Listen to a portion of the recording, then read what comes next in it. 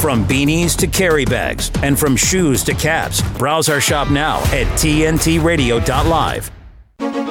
Conversations about what matters the most. This is State of the Nation on today's News Talk, TNT Radio. All right, this is State of the Nation on today's News Talk with me, Brian McLean, and Steve Hook. We are here for hour number 2. Hour number 1 flew by because it was awesome, per usual.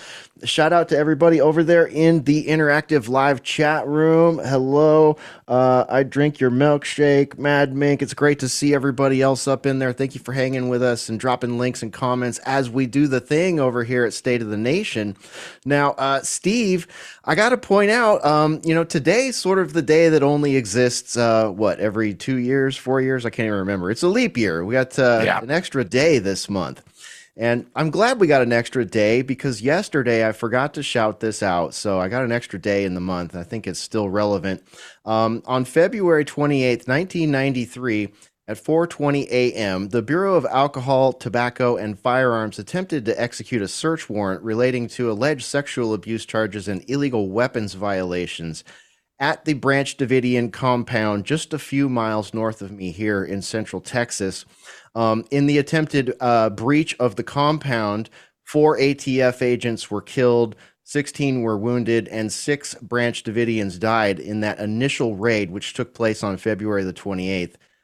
76 more died in the final assault on April 19th. And I just want to throw that out there, and we'll pick that part of the story up in April when we hit that part. But mark it in your mind now that the standoff began 31 years ago yesterday, and it lasted until April 19th, 1993. And if you're not familiar with the subject, please read up on it and don't just read the internet. See our last interview there with our friend Scott Shepard to understand why you may not be able to actually get good information on this with a simple web search. So there's a lot of books and interviews you can read with people that were there, documentaries from multiple sides of multiple lenses, perspectives here. And I would also recommend that you get very familiar with the events at Sugar Pine Mine and what happened to Randy Weaver at Ruby Ridge, because it still applies. These things still apply today, don't they, Steve? Yeah, they do. And I remember the Branch Davidian assault like it was yesterday.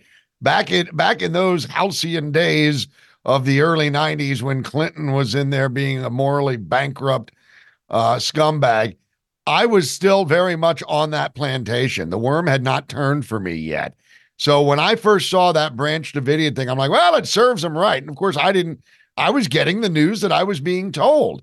I've become what we call an owl these days. I'm an older, wiser learner.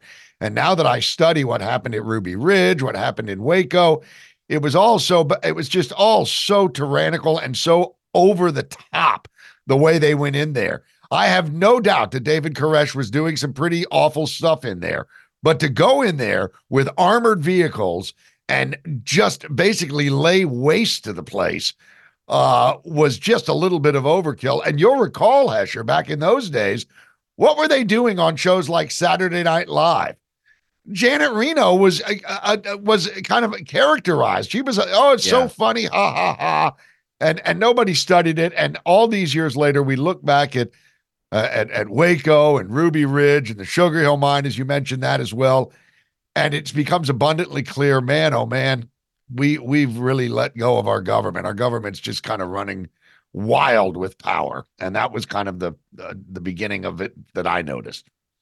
Yes, absolutely. Well, it was there was a shutdown. We didn't have an internet in 1993. I mean, we had early rumblings of an internet, but that wasn't a place people would go to get news. It wasn't a place where you could go and see, a video from someone stuck inside that place, for days and days as they listened to the sounds of lambs being slaughtered and bunnies being thrown into grinders for 24 hours straight, scaring the crap out of them.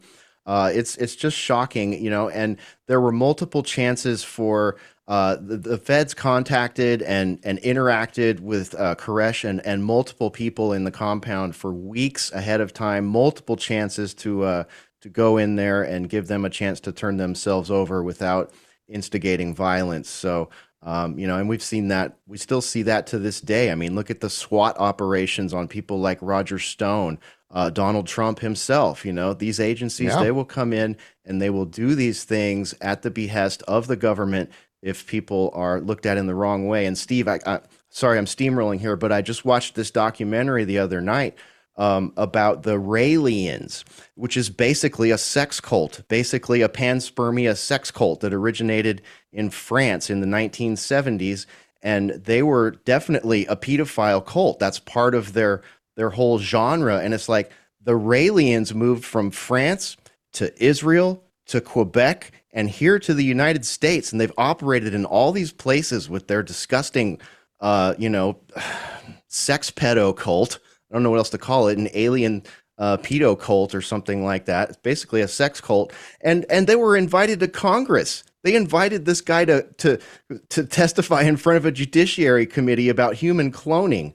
I mean, it's absolutely amazing. The guy, a known pedophile, and they don't get treated that way. Why? Because they're an alien sex cult instead of a cult that's caching weapons and has more American and Judeo-Christian values, albeit they a little skewed, of course. But I don't know. I'll drop it right there. But we will revisit this, Steve, come April 19th. What do you say? Yeah. Well, it's important, it's important that, as you said, back in 1993, we were all watching CNN and thinking, well, we're getting a fair and balanced view of what's happening here. And now, of course, hindsight is always 2020, but now through the lens of history, we can look back at that and say, we should have probably picked up on this way back when. And that's what, by the way, that's why I said, I was still very much firmly in the Clinton camp back then. You know what turned the worm for me, Hesh? When I saw the way that the Democrats treated every woman that accused Clinton of either sexual assault or rape, in the case of Juanita Broderick, and then I saw the way they trashed Linda Tripp. Right when I saw that, I'm like, well, wait a minute. These are the people that say they stand up for women, and yet they're trashing women. James Carville infamously said, you can drag a $100 bill through a trailer park and you'll get all kinds of trash. He was talking about Paula Jones, who ended up getting $80 million. And ever since then, I've happily, I wiped the dust off my feet as I left the Democrat Party, and I will never go back because it's only gotten worse. Yes. Hey, do you enjoy listening to TNT? Do you think we're doing a good job? Please let us know. We would love that. Why not leave us a like or a positive review or comment on Facebook, X, Gab, Getter, any of the outlets we're on. We're on all of them. Help us get the word out as we cover the biggest topics of our time right here at Today's News Talk, TNT. Delivering the facts. Source I can trust. Today's News Talk Radio, TNT. Okay, well, we are going to be joined by one of our friends and colleagues here, of course, the commentary writer and host of the Bold and Blunt podcast for the Washington Times, Cheryl Chumley, rejoining us here at State of the Nation. Cheryl, it's great to see you today.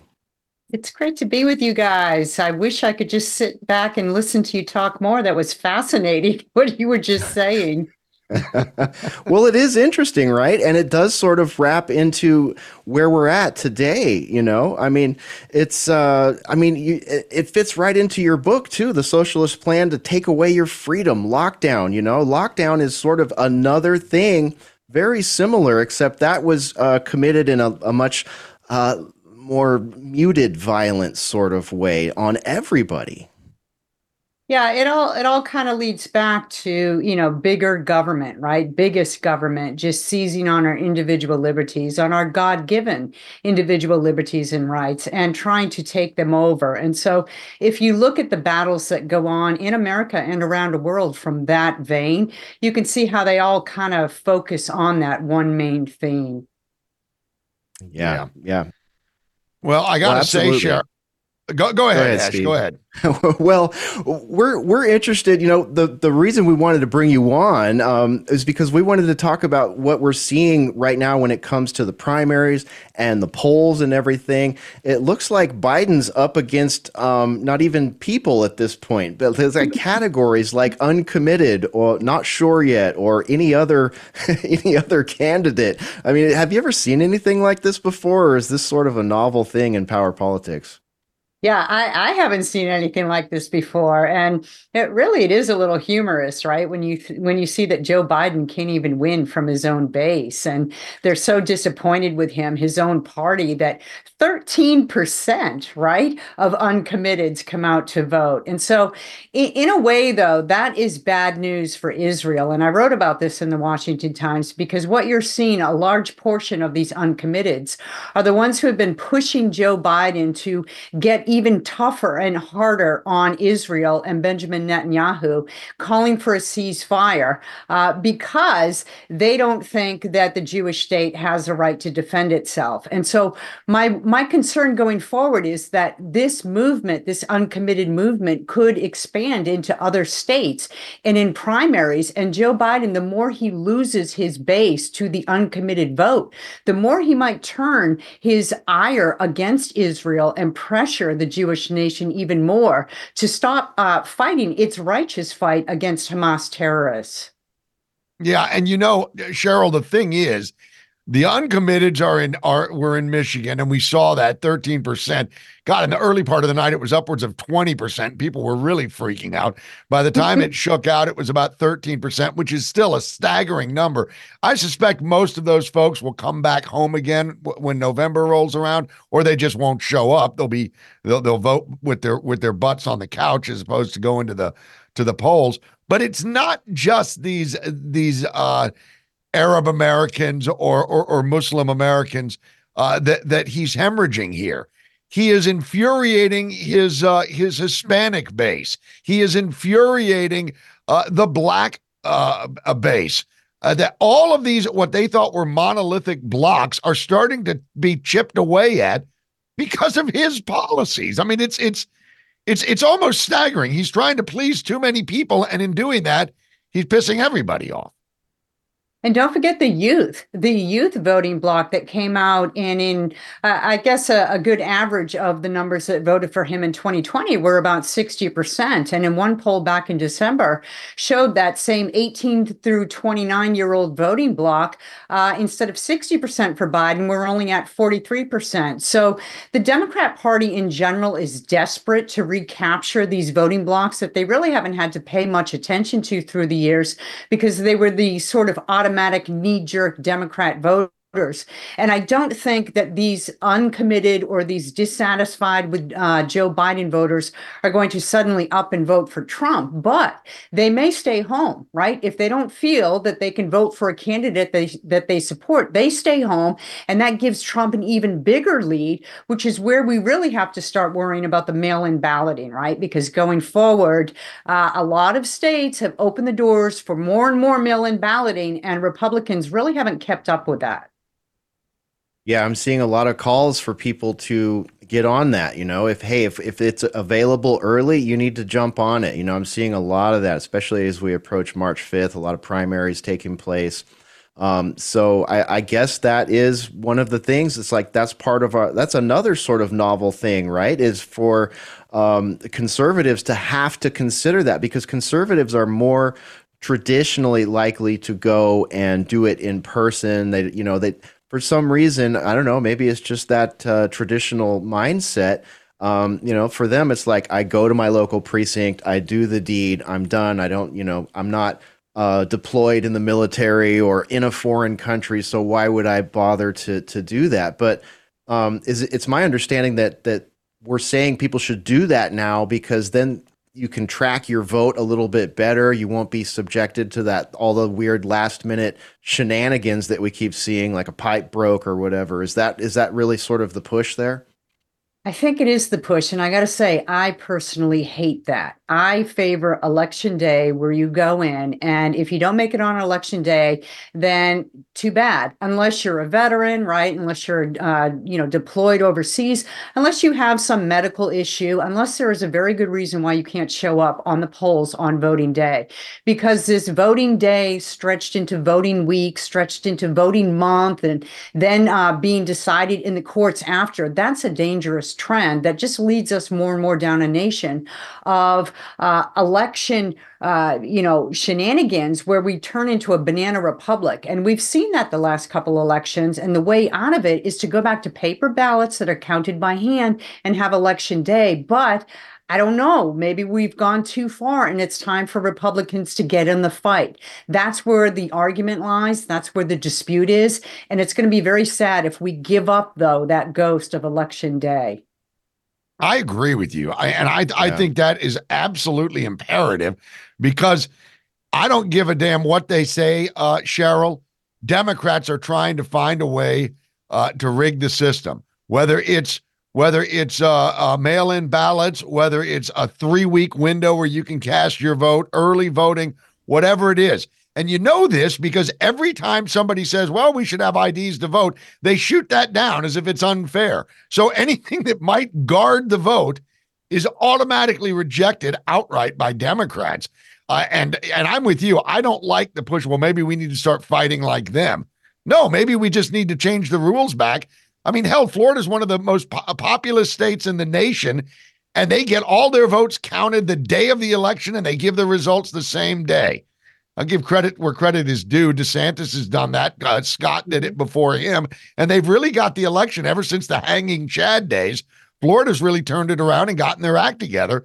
And, of course, no blue state is going to follow their lead. I mean, Yeah, I think the fight needs to stay in the arena of principle, because look what happens when Democrats are allowed to move the battleground, right? Go back in time to Obamacare, where before Obamacare, it was about a dispute over the right to health care. Was it a human right versus a taxpayer right? And Republicans made a long time stance against health care being a taxpayer right. And then they sort of ceded that ground to debate with Democrats about how many people needed to sign up for federal health care in order to make it worthwhile financially. And suddenly we ceded the idea that health care was an individual responsibility. So when we allow Democrats to make the narrative, to lay the battleground and force us to play on their ground, we lose every time. And we shouldn't do that with Election Day. Yeah, exactly. I feel the same way. It's like, okay, I keep hearing this. We need to use the same tactics the Democrats are using, but this very topic is one of those ones where I'm like, I don't like that. I don't like this tactic. I feel like the tactic is wrong. And like you said it brilliantly, they're laying the battleground. So it's like they lay the battleground. What are conservatives doing? Okay, guys, I guess we got to do the mail-in ballot thing now because that seemed to work great for them in the past. It's like, no, the battleground's been laid at this point. So it's already, I don't know.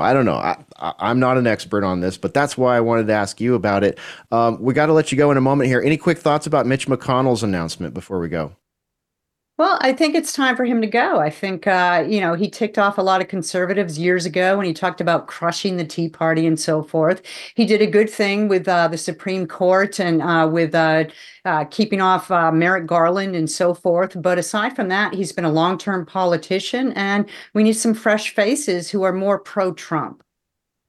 There you go. All right. Yeah, let's get America first. Once again, Mitch McConnell's definitely time to bow out here. And it's going to be interesting to see how the rest of his term goes up until the time comes in November or January, whenever he steps out of there. All right. Cheryl Chumley can be found at CK Chumley on X.com, formerly Twitter, and at the Bold and Blunt podcast, and of course at the Washington Times. Cheryl, thanks for joining us per usual here at State of the Nation. We'll look forward to your next appearance. Thanks, guys. Thank you. Oh, yes. Have a good one. All right. This is today's News Talk, TNT. TNT's Timothy Shea. We need a culling in our public sphere. And I'm not calling for, assassinations. I'm not calling for, no. What I'm saying is these people need to be exorcised from the public square. We need to stop giving them platforms. We need to stop amplifying their voices. I'm not saying censor them. I'm saying we need to stop listening to them. We need to stop voting for them. Claire McCaskill, newspapers need to stop fact-checking Joe Biden until they fact-check Donald Trump every day on the front page. Earth to Claire, where have you been in the last 8 years? The Reckoning with Timothy Shea on today's News Talk, TNT. TNT is an independent global news talk station that does what others only say they do. TNT is a live radio and TV broadcaster that simply tells the truth 24 hours a day, 7 days a week. No one in the world does what we do, crisscrossing the globe, providing credible news and opinion all day and all night. In 2.5 years, TNT has become a credible and exciting platform with brilliant hosts and staff. It's a critical time, and we must continue to call out the misinformation and propaganda from mainstream media and their powerful sponsors. We're now appealing to our many friends and supporters around the world to go to tntradio.live and make a small donation to TNT while we seek the right investors to continue our important mission. If you're talking about it, we're talking about it. Today's News Talk Radio, TNT. All right, so our friends in Australia, our friends at TNT, our colleagues, maybe you watching right now, we saw how you were treated in Australia. It was not good here in the U.S., but it looked a lot worse in Australia. Frankly, it was difficult to watch. But we got a little bit of good news here, I believe. A judge has ruled that mandating COVID-19 shots for some Queensland frontline workers was unlawful based on human rights grounds. So dozens of Queensland Police Service, the QPS, and Queensland Ambulance Service, QAS staff challenged their workplace mandates in the Supreme Court in 2022 after they refused to comply with the directives.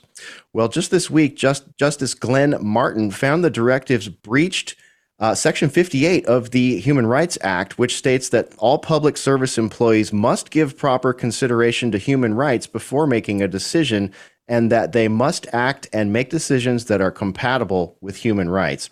Joining us now for an update on this developing better late than never story is our TNT colleague, Charles Kovess. Charles, welcome to State of the Nation. It's great to have you. Thanks for joining us. So is this yet another brick in the wall of the COVIDian cult narrative just falling apart in Queensland and maybe for that matter around the world? Yes, it is. And unequivocally, it is. So that what happens is most of us don't know what's happening in the fight back. I'll give you one piece of data useful for the US. There was over 20,000 cases going through the court systems in the 50 states of US and federally. So it's over 20,000. There are hundreds of cases going on in Australia.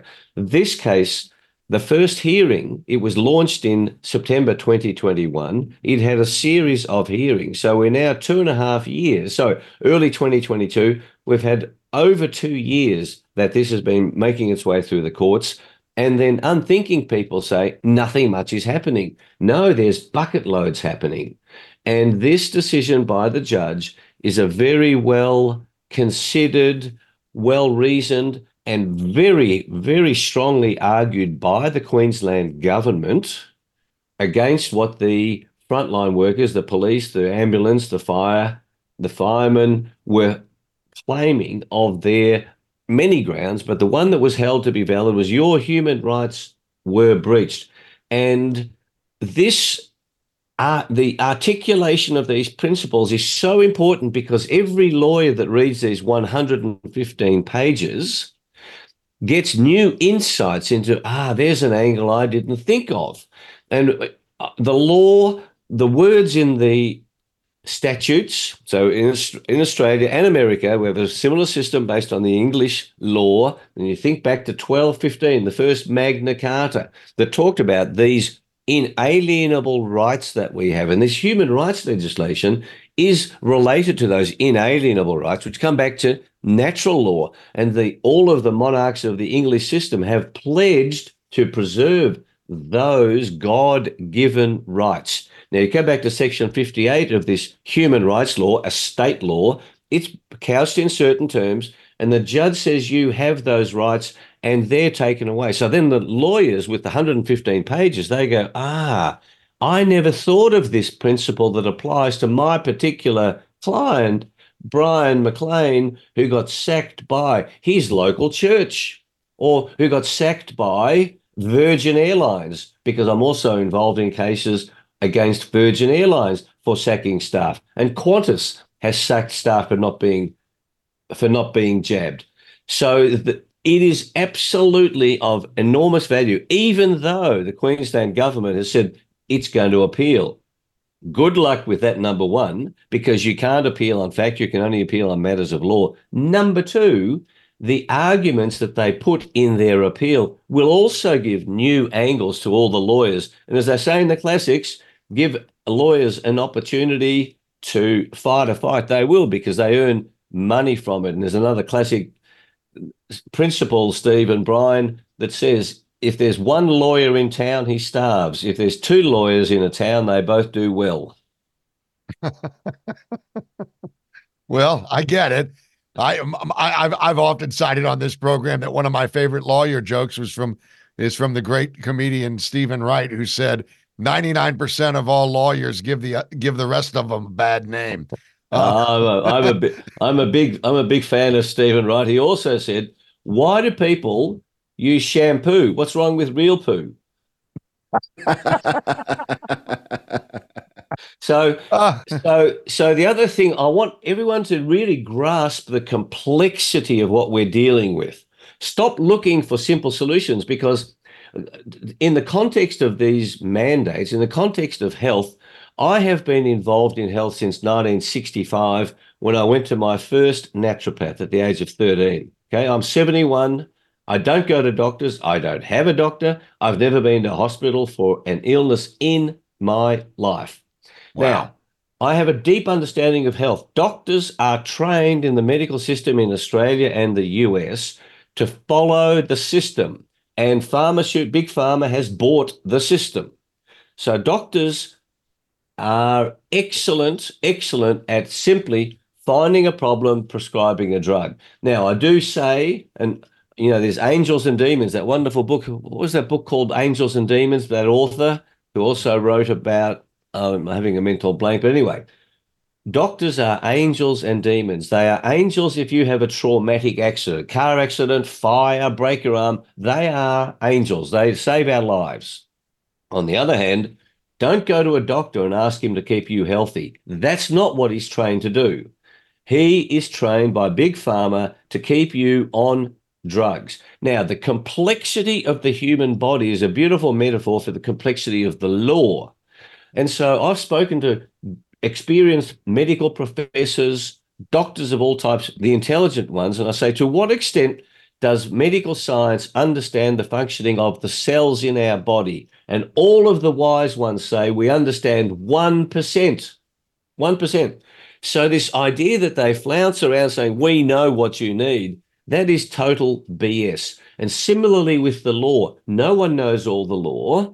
And this unfolding complexity, and I like what you put at the start, that this is another brick in the wall defending against what government wants to do. And government is doing it. Government is not government is politicians, bureaucrats, and technocrats. They want to control us. And you guys and where you are in the land of the free and the brave. Well, hang on. That's what TNT Radio is about, fighting for freedom. And if we don't fight for that freedom, these technocrats, they'll take over our lives. We know what's good for you. Well, not only is your body complicated, but guess what? The three of us have different bodies. What's good for my body is not necessarily good for yours.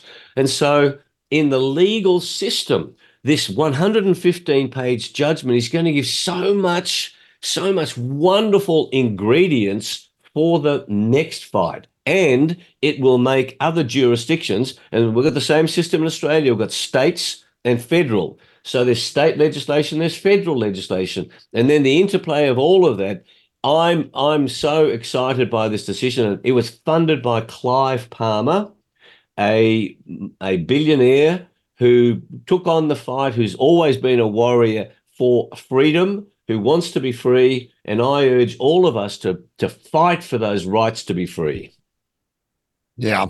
Charles, listen, we have to take a real quick headline break, but when we come back, I want to talk about how this ruling in Queensland, Australia, and you kind of touched on this, is going to better inform lawyers in all countries. So there's no jurisdiction in New York City for what a justice in Queensland says, but by God, that 115 pages could certainly be used to bring case in New York or in Montana or wherever, or in London for that matter. Charles Kovess is our guest. You're watching State of the Nation. We take a quick headline break, and we'll be right back on today's News Talk, TNT. I have some good news. TNT Radio News. For TNT, this is James O'Neill. An Illinois judge ruled former President Donald Trump ineligible for the ballot under Section 3 of the 14th Amendment regarding participation in insurrection, with the decision currently on hold pending appeal. Former President Donald Trump plans to visit Eagle Pass, a Texas border town significantly affected by illegal immigration. Opposition leader Peter Dutton has urged the Australian government to publicly identify the ex-politician accused of espionage for a foreign country. On air and on the app. I listen on the app. Stay up to date around the clock. I listen, therefore I know. Today's News Talk Radio, TNT. Okay, we are back on State of the Nation. Charles Kovess, our TNT colleague, and just a well-spoken man on this subject, Charles. So we're so happy that you're with us. Now, I want to talk about the effect of this justice in Queensland handing down this wonderful decision. It really is it is a fight for liberty, a fight for personal freedom, and I'm so happy that the police officers and the firefighters and the ambulance workers there are going to be able to use this going forward and to stop this. Now, in the United States, it was a little different. The federal government wanted to mandate this. God knows Biden wanted every single person to have the shot. But he knew that he was going to run into constitutional issue with that, so he just mandated that the military had to get it. And of course, much like what happened in Australia, some in the military said, "I don't want to take this shot." And then he pushed that any company that's over 50 employees strong should mandate it. He didn't say you have to mandate it, but he just kind of laid that out there. And guess what, Charles? All these companies mandated it, that you had to, if you want to stay employed here, you got to get this jab. My question is, will there be justice for people that suffered vaccine injury down the road because they were very, very careful about protecting big pharma and saying, well, you're going to be no liabilities against you. But now all of a sudden we're getting data that looks like they may have been BSing about all of this. They may have known this was dangerous long before the first jab was administered. Is there going to be justice down the road, you think? Yes, there will be. And I bring to people's attention the Pacific Justice Institute, PJI, founded by Brad Dacus, a very competent US lawyer. That's DACUS, Pacific Justice Institute. Get this, guys. It has 29 legal offices in 22 states in the US, and all of their services are provided to clients for free. Now that these 29 offices are funded by donations. The reason why the government gets away with a lot of what it does, there will be justice. There is justice available. Pacific Justice Institute, pji.org, everybody, if you want to look it up. If your case fits into that, there will be justice, because more and more people are realizing that the resources of government, the taxpayer, are used to enslave the taxpayer. So more and more people with money are supporting the cases of people who have been injured. Now, the next step is that the question of causation. I got involved in this whole issue 13 years ago when I'd retired as a lawyer. I practiced law for 20 years, and then I became a motivational speaker. I'm an expert on passion, which is all to do with freedom, the freedom to pursue your passion. That's the crucial element to a successful and enjoyable life, regardless of the challenges. And so I was losing my. So as a lawyer, gosh, where was I going with this? Well, we were going to talk about how this applies to cases that might be happening here in the United States and how that ruling kind of. That's correct. So the U.S. human rights structure and injury and tort law, TORT, wrongs. If you do something wrong, if you injure somebody, the injured person is entitled to compensation. Now, through machinations of the protection of big pharma, so over the last 13 years, it was brought to my attention how protected big pharma is. And so in 1986, Ronald Reagan signed the Vaccine Injury Compensation Code that gave immunity to big pharma. Now, guess what can happen? The law can change. This is not in your constitution that Big Pharma is protected. This is a piece of legislation. And let me say this, and I put Big Pharma on notice.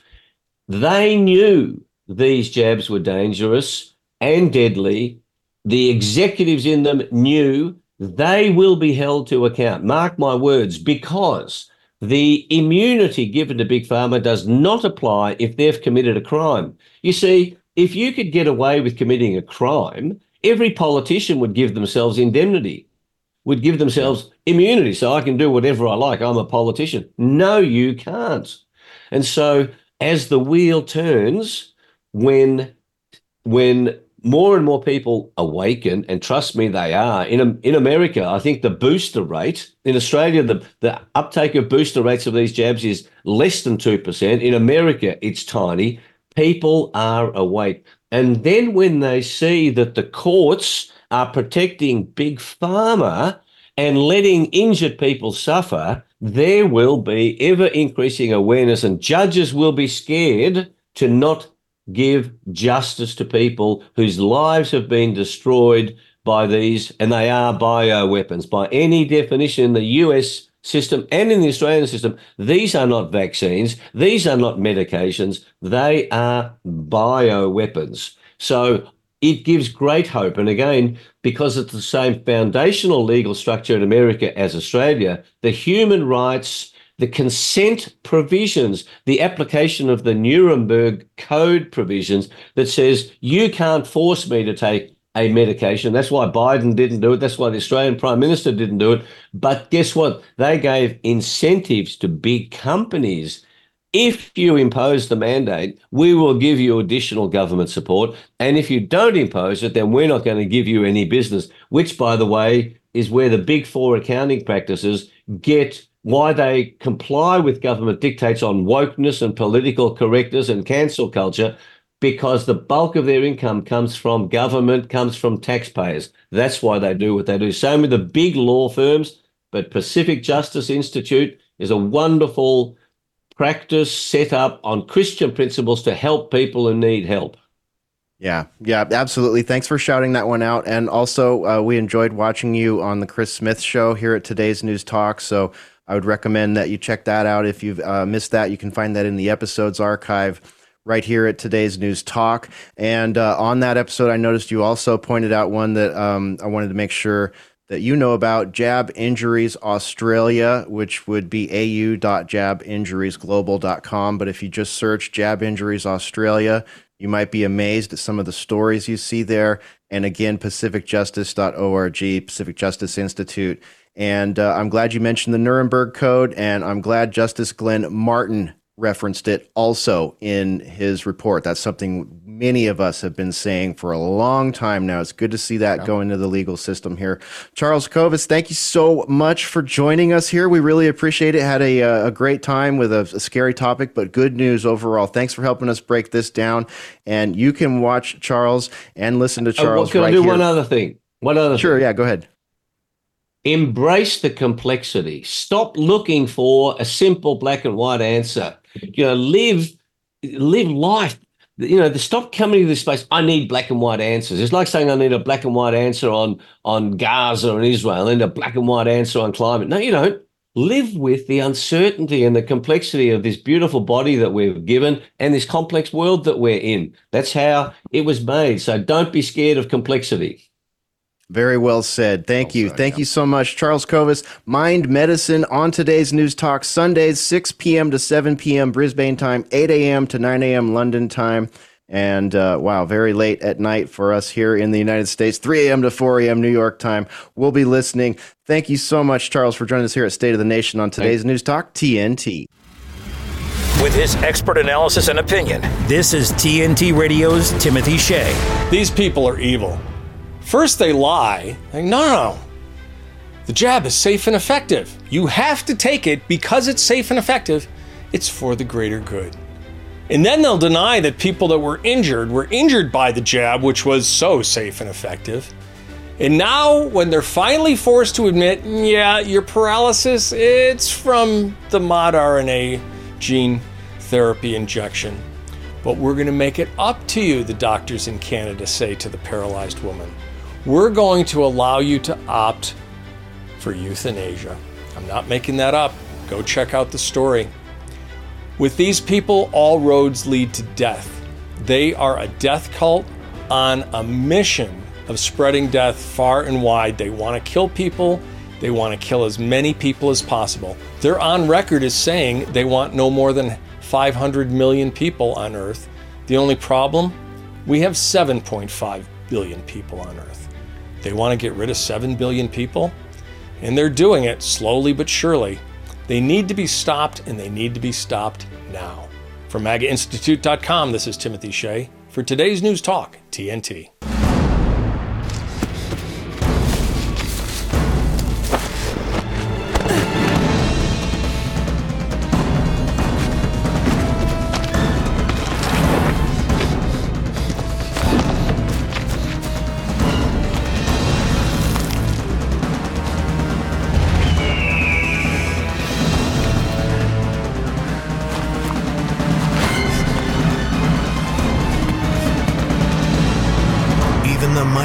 Might not see it coming.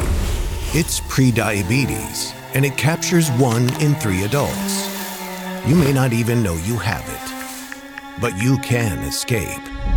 Take the 1-minute prediabetes risk test to know where you stand. With early diagnosis, you can change the outcome and prevent or delay type 2 diabetes. Be your own hero on smartphones everywhere at doihaveprediabetes.org. This is State of the Nation on today's News Talk, TNT Radio. Okay, welcome back to State of the Nation, and we're very happy to welcome our next guest. It's been a while since we've had Senator Brian Dahle on the program, but he joins us now. He represents California's 1st Senate District. And Senator, it is wonderful to see you, and I want to talk with you about Senate Bill 1423, which you introduced, because this is a pretty important topic. This is all about rural hospitals, and I'm just going to kind of spitball it here, but your state is losing hospitals, and more often than not, a lot of them are rural hospitals, and it's leaving hundreds, if not thousands, of Californians with no place to turn. I imagine that maybe illegal immigration has a lot to do with this, because this is Medi-Cal, after all, and Medi-Cal is now, according to Gavin Newsom, it's a panacea for all of your new residents that hail from Ecuador, El Salvador, Venezuela, China, Zimbabwe, wherever the hell. They get free medical coverage in California now, and I guess a lot of these rural hospitals are going under. Is that what's going on? Why don't you tell us about 1423? Well, thanks for having me. Yeah, 1423 is about, there's 6 million Californians that are served by what we call critical access hospitals. So, and 37 of those, there are 37 critical access hospitals. That means that there is not a hospital within 30 to 50 miles from that hospital. And it also has acute beds there and emergency rooms as well. So my district is the largest district in California. I represent 15 counties. Geographically, I represent a big part of the state. So I have a lot of these critical access hospitals in my district. But California has been faced with hospital closures in Madera, which is not, it's rural. We call it rural in California because we have, huge cities, but it's not rural to the rest of America. We lost a hospital last year, and people are having to go 50 miles to get their primary care. But in my district, we've had that scenario for a long time. You have to go about 110 miles in some cases to have a baby in my district because hospitals can't, they're not getting the reimbursement rate from the federal government or from the state government as well. Yeah, and I'm, as you know, I think I've told you before, but I have a lot of life experience in Nevada County, Placer County, Sacramento, Shasta. I know your whole district. I mean, that is some big counties, very big counties with some very rural areas in it. I spent a lot of time in Placer and Nevada County, and I've seen their hospital system be under a lot of strain, even from afar. Now that I live in Texas, I still hear about that and see that. I mean, How does this affect places like that? There are some places in these counties in your entire district that are like very rural, very rural. Yeah, basically, we modeled this bill after a bill in Nevada, the state of Nevada. And because they have the same issue. This is not generic to California. It's a rural problem throughout the United States, quite frankly. But our problem here in California is, as stated in the opening, is we have a lot of people who are coming into California that are taking from the system. And we have a lot of the Medi-Cal reimbursement rate is so low. So doctors don't want to see those patients, and we don't have enough doctors to cover those patients. So this bill will simply allow that Medi-Cal reimbursement rate to go up so we can actually keep those hospitals open. And it's only targeted at those critical access hospitals and where there isn't another hospital close by and there is no other option. Yeah. Well, more options is always good. I mean, it's one thing to see all these hospitals shut down. That's sad news. A lot of people are fleeing the state of California. And I live in Jersey, so I can say that because a lot of people are fleeing this state as well. But people are leaving because of these policies, Senator. I mean, and you know that. People are leaving because in New Jersey, it's mostly taxes. California, no doubt it's taxes as well. But it's also these policies that seem to favor illegal immigrants over born Californians. And I would be livid if I lived out in a community that saw the only hospital within 100 miles shut down because they physically or financially could no longer afford to keep the doors open. It's one thing to say, oh, you're covered by Medi-Cal, and another thing to have a doctor say, well, guess what? You're not covered by me because we're not going to take you. And that's what these hospitals are facing, right? They're facing just it's financially undoable for a lot of these hospitals, correct? Well, the strain on California is, I think, even more because we have invited people that, as my family's farmers, and as my grandpa used to say, when there's more people unloading the wagon than loading the wagon, you're going to have an empty wagon real quick. Well, that's what's happening. We have too many people that aren't participating and paying in, and we have people that are taking out, and that's the problem we have here in California. And quite frankly, the governor and the Democrat-controlled legislature is inviting people. We're flying women from other states to have abortions here, and that's a strain on our healthcare system that is limited. At the same time, we have a general fund deficit of $75 billion. 2 years ago, we had $100 billion surplus, and this year we have a $75 billion deficit. So there's a lot of structural problems in California. As you stated earlier, the people that pay the bills are leaving. The businesses and those wealthy folks that the Democrats don't like in our state, they always talk about the 1%. Well, 1% of Californians pay 40% of our taxes. And quite frankly, when you run those people out, you have a problem, and it's not going to get better any sooner until we are a less regulatory, better business-friendly state. And once you lose those people, it's hard to get them back. And so I think California is headed into a death spiral that's going to take some true leadership to say no to the power brokers in Sacramento and actually get some things done. I'm just trying to keep my hospitals open in my district at this point because if we don't reimburse them, they're going to go out of business. Yeah, we spoke with Senator Jones yesterday, and I mean, while we were on the discussion with him, it came to my knowledge that the deficit had gone up from 68 billion to 75 billion, and he made the somewhat scary comment that we won't be surprised if we see 100 billion by the end of the year. So that deficit is huge. And the other thing that we spoke with him about plays into this as well. Governor Newsom has expanded the coverage, the so-called medical coverage or insurance coverage in Medi-Cal to include people up to 49 years old, for illegal immigrants up to the age of 49. I remember when I went off to college, my parents were like, all right, you're on my insurance until you're 26, then you're on your own, kid.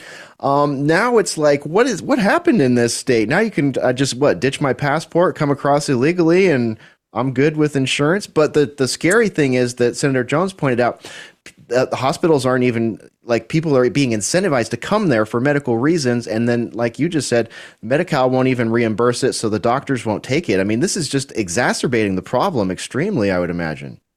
Yes, we have a $75 billion deficit, and we have $5 billion that we're allocating to undocumented for healthcare. That's a fact. Wow. So when you want to know why I run bills like this, because I'd love to have that $5 billion to keep our hospitals open for the people who are here paying the bill. Oh, that's a big ask. I mean, you get called a racist for having a political idea like that these days, but I don't understand that. It's like, this is not about race. This is, and of course, California has always been very welcoming and open. I just can't imagine people being called racist for wanting to keep the state in a state where they can bring people in to do whatever work needs to be done. I mean, we had somewhat of a balance there before, but this has completely upset the balance. I would say. I don't mind people coming and working and paying in, but it's the ones that come and don't work and are on the system that aren't paying in. That's the problem we have. We have a lot of those people because we're welcoming.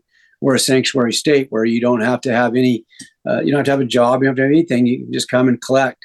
And quite frankly, our budgets reflect that. When you say, hey, there's a lot more free stuff here, our homeless population continues to grow. They spent $20 billion on homelessness, and we had 160,000 homeless, and we increased it by 30,000 by spending $20 billion. And we didn't get anybody off the street. That's the kind of policies that California, and Governor Newsom wants to be president of this United States. Well, pay attention close, because it's not going to work. He ruined San Francisco, and he's ruining California as well. And he wants to ruin the nation, I guess. Yeah, it's funny you would mention good old gruesome Newsom, because when we were talking to Senator yesterday, I mentioned that to him. I said, look, it looks like they want to parachute this guy in because Biden is. I heard a guy on New York Talk refer to Biden walking on the stage. He said it's like watching a Roomba. Because he just kind of the way he just, so the word, so the fear of the DNC is that he's not going to be able to make it, and their go-to Senator Dahle, their go-to replacement seems to be Gavin Newsom. What would you say to the average voter in I don't know, Poughkeepsie, that might consider pulling the lever for a Gavin Newsom?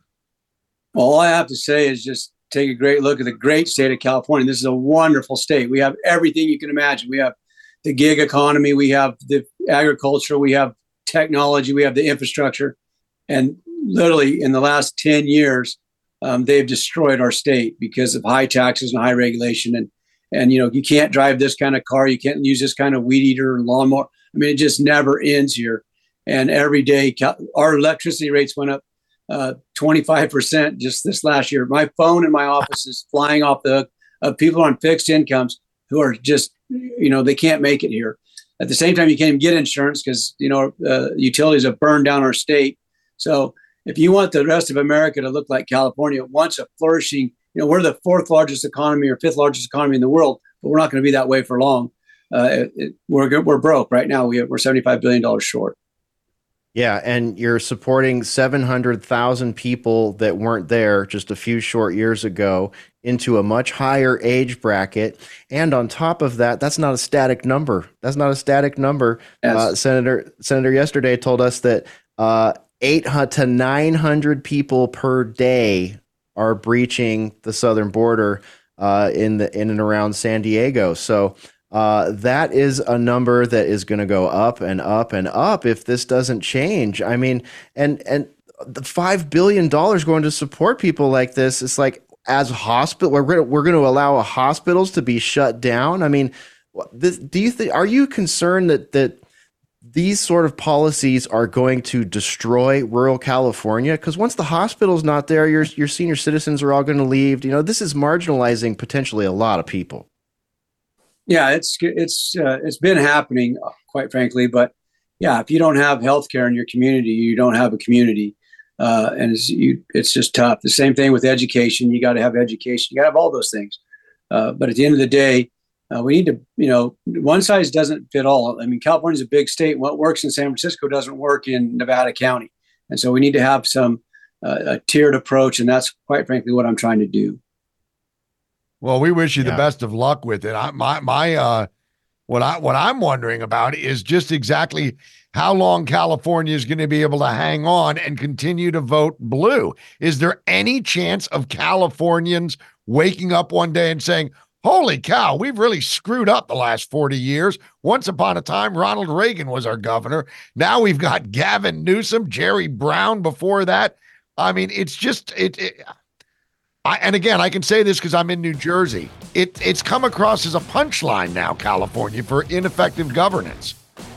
Oh. Well, I believe we'll have a Republican governor at some point because the people are getting tired of it. I mean, it doesn't matter what party you're from, you can't absorb these high energy rates and the regulations and then no service at the same time. I mean, our insurance rates in California are skyrocketing. If you can even get home insurance.